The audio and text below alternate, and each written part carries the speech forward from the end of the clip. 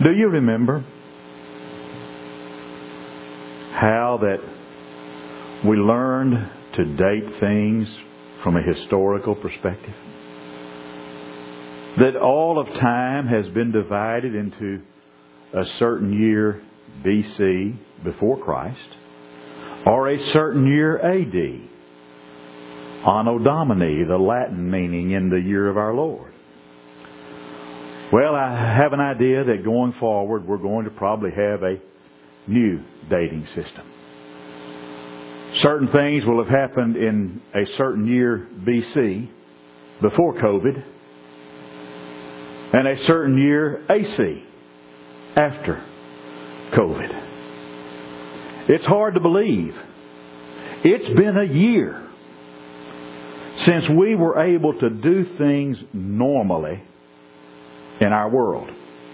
It's been a year since we've been able to do the things that we have done all of our lives. 20, 30, 40, 50, 60, well, anyway, you get the idea. Whether it's buying groceries, gathering for a holiday like Thanksgiving or Christmas or New Year's, or whether it's coming together to worship God. Things haven't been normal in a year. It seems like finally there might be some light at the end of the tunnel. And it's not going to be the light of an oncoming train. You know, I've often said that sometimes I see a light at the end of the long tunnel, and by the time I'm too far into the tunnel to turn around, I hear the train whistle. But I don't think that's going to be the case. It seems like nationally, the number of active cases is on the decline. Things are starting to open back up. Restaurants in Texas are allowed to open at 100% capacity now. And more people are either fully vaccinated or they've had one of the shots or they're partially vaccinated. And along with our vaccinations and along with our new sense of responsibility, more and more people after a year of confinement are looking at a new fitness craze they might need to get involved in. People are thinking now about eating healthy and exercising. Be physically fit. You know, eat right, lose weight, exercise, that sort of thing. Now, I don't know about you, but that's not working out real well for me. But to say that Americans as a whole are caught up in a fitness craze would probably be an understatement. You know, you've got Anytime Fitness deal, you've got Planet Fitness, you've got all these gyms that you can get a membership in. There are all kinds of books and diets on the market today. You've got books and you've got government publications that tell you what to eat and what not to eat. They tell you what's good for you and what's bad for you. They tell you what you need to do to stay healthy. And you know, if you start reading all of this, you'll find out most of them contradict each other. It almost makes you realize or believe that Mark Twain was right. Mark Twain said, "Be careful about reading health books. You might die of a misprint." One book says, "Stay away from red meat and eggs." Another book says, "Always eat lots of meat and protein, and eggs are not bad for you." One authority says caffeine is a no-no. And another one says it's helpful for you.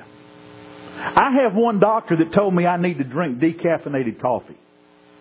I have another doctor that told me that he wasn't worried about how much caffeine I drank in my coffee. Guess which one I like the best? Absolutely. But you don't know who to believe. You turn on the television. Turn it on at any time, but especially if you can't sleep some night, turn it on and see the latest infomercial on the latest fad. And I especially like the names they have for some of those products they're trying to sell. You know, like the thigh master, or the abdominizer, or the gut be gone, or something like that. And most of these things, you listen to the announcer, you need to purchase the abdominizer, the thigh master, the gut be gone. And it comes with a training video. And wait, there's more. For the first 50 callers, they're going to include absolutely free the Elvis Presley Guide to Nutrition, the later years. You might sweat to the oldies with Richard Simmons. You remember who he was. But then again, you might prefer Billy Joe Jim Bob's County Line Aerobics. But whichever one it is you're getting, they all promise the same thing. You follow their plan, and you're going to be physically fit and thin in a matter of days. Even with this COVID that we've gone through the past year, there's been all kinds of contradicting advice. And a lot of times that contradicting advice was coming from the same person. One week, well, there's no need to wear a mask. We went from no need to wear a mask, but even if you're vaccinated, you need to wear 2 masks. Now, in what parallel universe does that make any sense? We're told we must social distance a minimum of 6 feet. Did you know that this week they've just come out and said 3 feet's plenty? There's a new CDC guideline. 3 feet of social distancing is all you have to worry about. Which one's right? No mask or 2 masks? Split the difference and wear 1. 3 feet? 6 feet? If you've been vaccinated and you've been vaccinated, can we sit next to each other on the bus? We can sit next to each other, jammed up side by side on an airplane. But oh no, folks, you got to socially distance if you go to church or to an athletic event. Most all of this conflicting advice is why they call it the practice of medicine. Now let's think about this concept of health for a moment. Because when you hear the word health, when somebody says to you about something about your health, what's our first instinct? Our first instinct is we're going to think about our physical health. Because up until just a few short years ago, as far as the mind was concerned, there were only 2 kinds of people. People that were sane and people that were insane. And at one time, and it hasn't been that long ago, the treatment for the insane bordered on being downright barbaric. Most times they were locked away where they would not be dangerous. Thankfully, we have come to the realization that there are different degrees of mental illness. And we have also learned that oftentimes such illnesses can be successfully treated and cured. We've even learned a great deal in recent years about emotional illness. We know that a person can be healthy physically, and they can be healthy mentally, and they can be ill emotionally. And tragically, some emotional illnesses are of such an extent that individuals cannot even live normally or happily. But we're also learning that there is another area of illness. Something we should be vitally concerned about. Someone can be physically, mentally, and emotionally sound. And at the same time, they can be spiritually sick. You know, it's refreshing to live in a day and age with so many wonder drugs as we have today. Maybe you've lived too long on a diet of donuts and Twinkies. Or maybe your problem's been too much Alfredo sauce or the genes you got handed down to you from Uncle Alfredo. Fortunately, Lipitor or some other wonder drug on the market today can take care of that pesky cholesterol problem that you have. And thankfully, with modern technology and wonder drugs and things like Lipitor, you can take care of that pesky cholesterol problem without the anguish of going to the gym to do it. But maybe your problem hasn't been that. It's been too much coconut pie or too much German chocolate cake. No problem. An extra glipizide tablet? Or an injection of Trulicity? Or an insulin shot? It'll take care of that annoying little blood sugar issue that you've got. We've got drugs for blood pressure, drugs for thick blood, drugs for thin blood, drugs for depression, drugs for anxiety, drugs for infections. You think of something that can go wrong physically, most likely there's a pill or a liquid or a cream or an injection or an infusion that will take care of it. You know, I find myself sometimes sitting around and contemplating things and wishing that there were some wonder drugs for the soul. Maybe a tablet folks could take to increase commitment. Or maybe a capsule that someone could swallow for attitude. Or maybe an injection that would give a person a good dose of brotherly love or kindness or consideration. Or maybe there would be some kind of cream or ointment or infusion for such very different maladies as hatred and sorrow and pride and fear and guilt and indifference. It's a wonderful thing that we have these wonder drugs for physical and mental and emotional illnesses. But the worst, most debilitating disease that there is spiritual sickness. The words of our text this morning come from the Apostle Paul to his young protege, young timid Timothy, in 1 Timothy chapter 4 in verses 7 and 8. Refuse profane and old wives' fables, and exercise thyself rather unto godliness. For bodily exercise profiteth little, but godliness is profitable unto all things, having promise of the life that now is, and of that which is to come. I personally like the way Phillips' translation puts it in that passage. Phillips' translation puts it this way: take the time and the trouble to keep yourself spiritually fit. That's what I want us to think about for just a few moments. Things that can keep us spiritually fit. Some of the wonder drugs for the soul. Things that can cure soul sickness.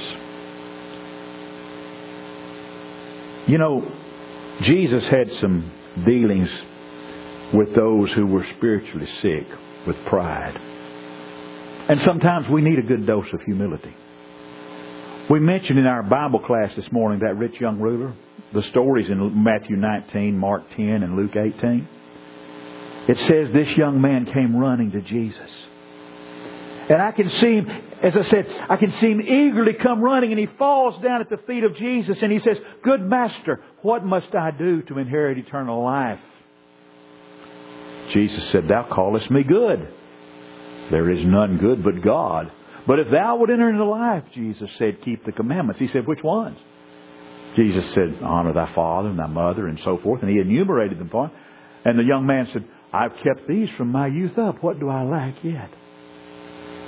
Jesus said, "If you want to be perfect, if you want to be complete, you go and you sell all that you have and you give the money to the poor.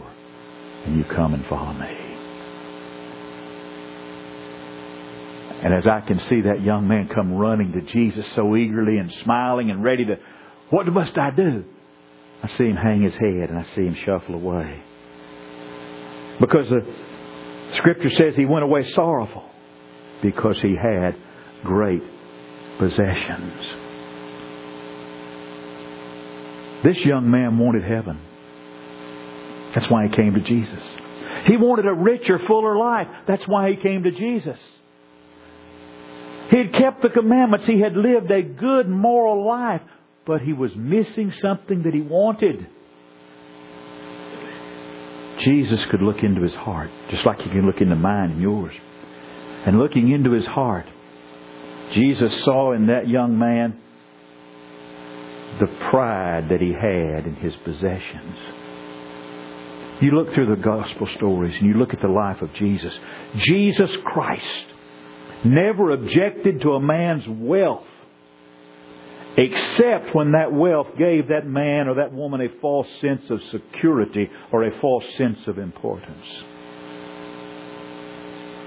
And knowing the pride that that young man had in his possessions, Jesus said, if you want to be complete, you sell what you've got and come follow me.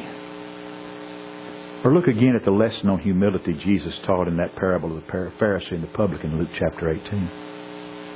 Two men went up to the temple to pray. One was a Pharisee, one was a publican. And the Pharisee stood and he prayed and he says, God, I thank Thee I'm not as other men are, unjust, extortioners.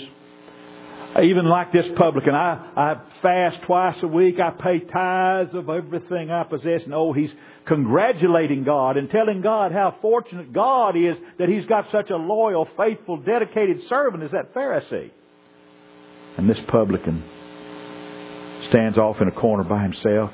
He won't look up toward heaven. He just smote his breast and he said, God, be merciful to me, a sinner.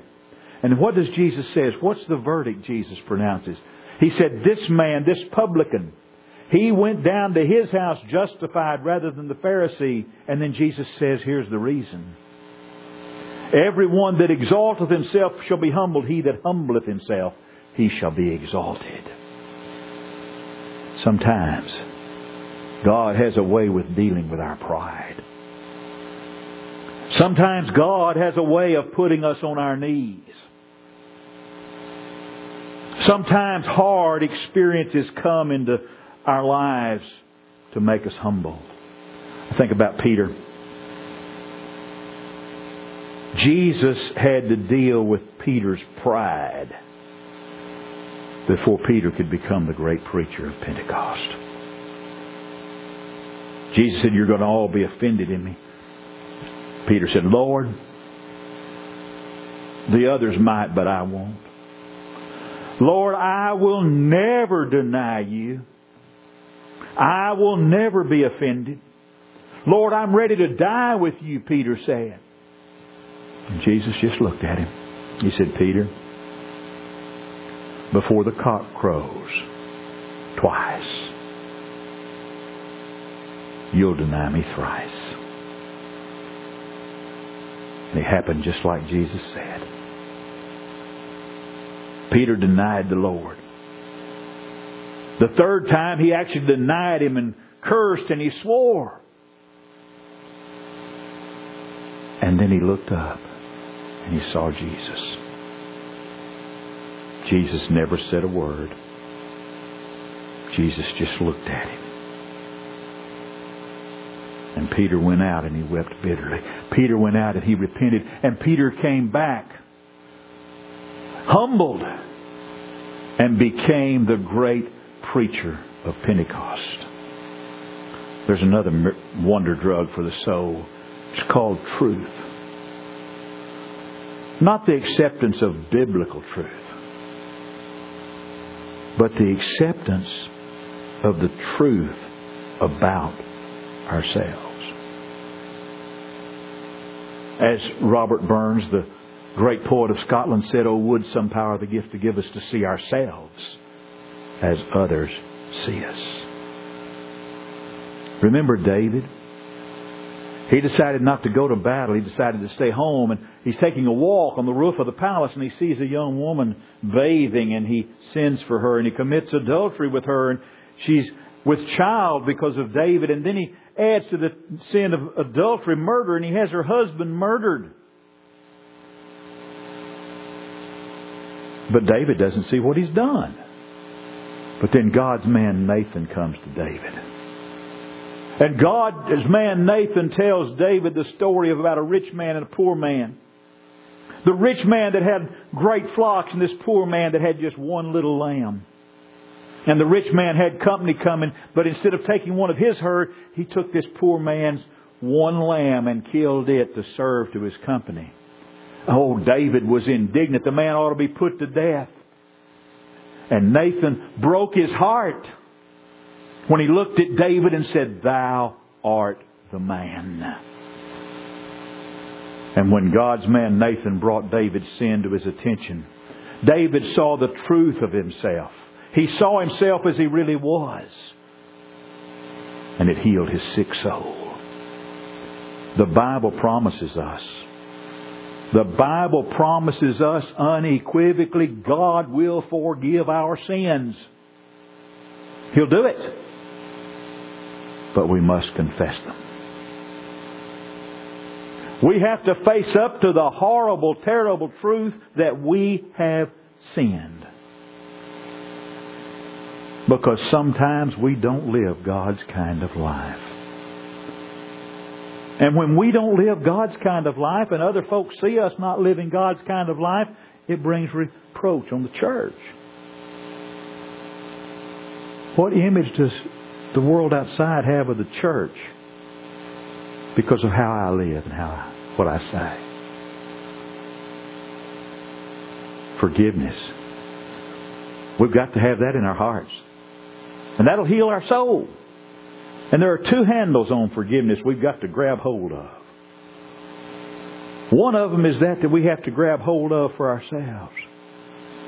When we come to Jesus Christ, cognizant of our sin, and we repent of that sin, and we confess His name, and we're buried in the waters of baptism, and those sins are washed away, we've got to lay hold on the forgiveness of our own sins that comes through the blood of Jesus. But then there's also the forgiveness that we must offer to others. How many times did Jesus say to someone, "Thy sins be forgiven thee"? How often do we hear Jesus say, "Go thy way and sin no more"? What about on the cross as He said, "Father, forgive them. They know not what they do"? And what about us when we say, "I won't ever forgive you if it's the last thing I do"? Or what about us when we say, "I will get even with you someday"? Mark it down. We've got to grab hold of the handle of forgiveness for ourselves, but we've got to forgive others also. And we've got to serve. When we become selfish and we become wrapped up in self, then we get sick within our soul. What did James say in James 1:27? Pure religion and undefiled before God the Father is this, is to visit the fatherless and the widows in their affliction and keep oneself unspotted from the world. Peter writes about Jesus. Peter said He left us an example that we should follow in His steps. Well, folks, the footsteps of Jesus lead to the fields of service. The briefest biography you're going to find of Jesus Christ is in Acts chapter 10, verse 38. He went about doing good. Jesus went to the sinners to save them. He went to the sick to heal them. And He went to the lost to rescue them. In Luke chapter 22, we read of that scene at the Last Supper where Jesus is eating the Passover with the disciples. And it says, He was not as one sitting at meat. He was as one that serveth. But write it down. It's on the final exam. For the soul that's sick, the finest healing agent is the presence of God. Paul speaks about it in Philippians 4. And Paul speaks about the presence of God being the peace of God that passes understanding. And that wasn't theory with Paul. That was knowledge. Think about his trip to Rome in Acts chapter 27. When that hurricane blew up, the ship was about to break in pieces. They were throwing the cargo overboard. They threw the tackling of the ship overboard. They went for 2 weeks without even being able to eat or drink. And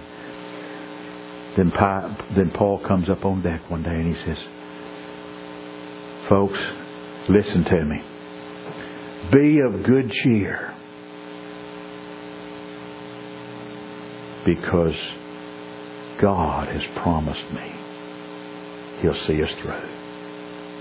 God has promised me there will be no lives lost from this ship. I've seen the face of God. I've heard the voice of God. And God said He'll see us through this storm." In 2 Timothy chapter 1, as Paul is writing the last letter that's been preserved for us, he suffered so many things. In chapter 12 of verse 12 of chapter 1, he says, "For the which cause I suffer these things, nevertheless I am not ashamed." Listen to it. "For I know whom I have believed, and am persuaded that He is able to keep that which I have committed unto Him against that day." And then as he brings that last letter to a close, he's in a cold, damp, dark prison dungeon. He's been sentenced to death. At some point, the executioner is going to come.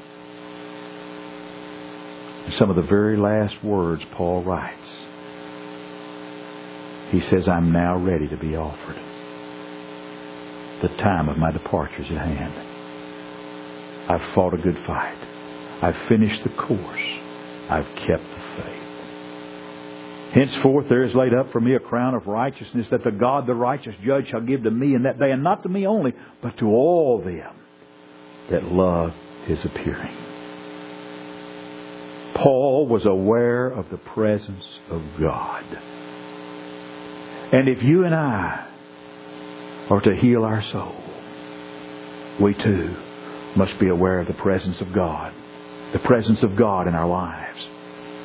But for us to be aware of the presence of God in our lives, for us to have the presence of God in our lives, Jesus Christ has to be Lord and Master of our lives.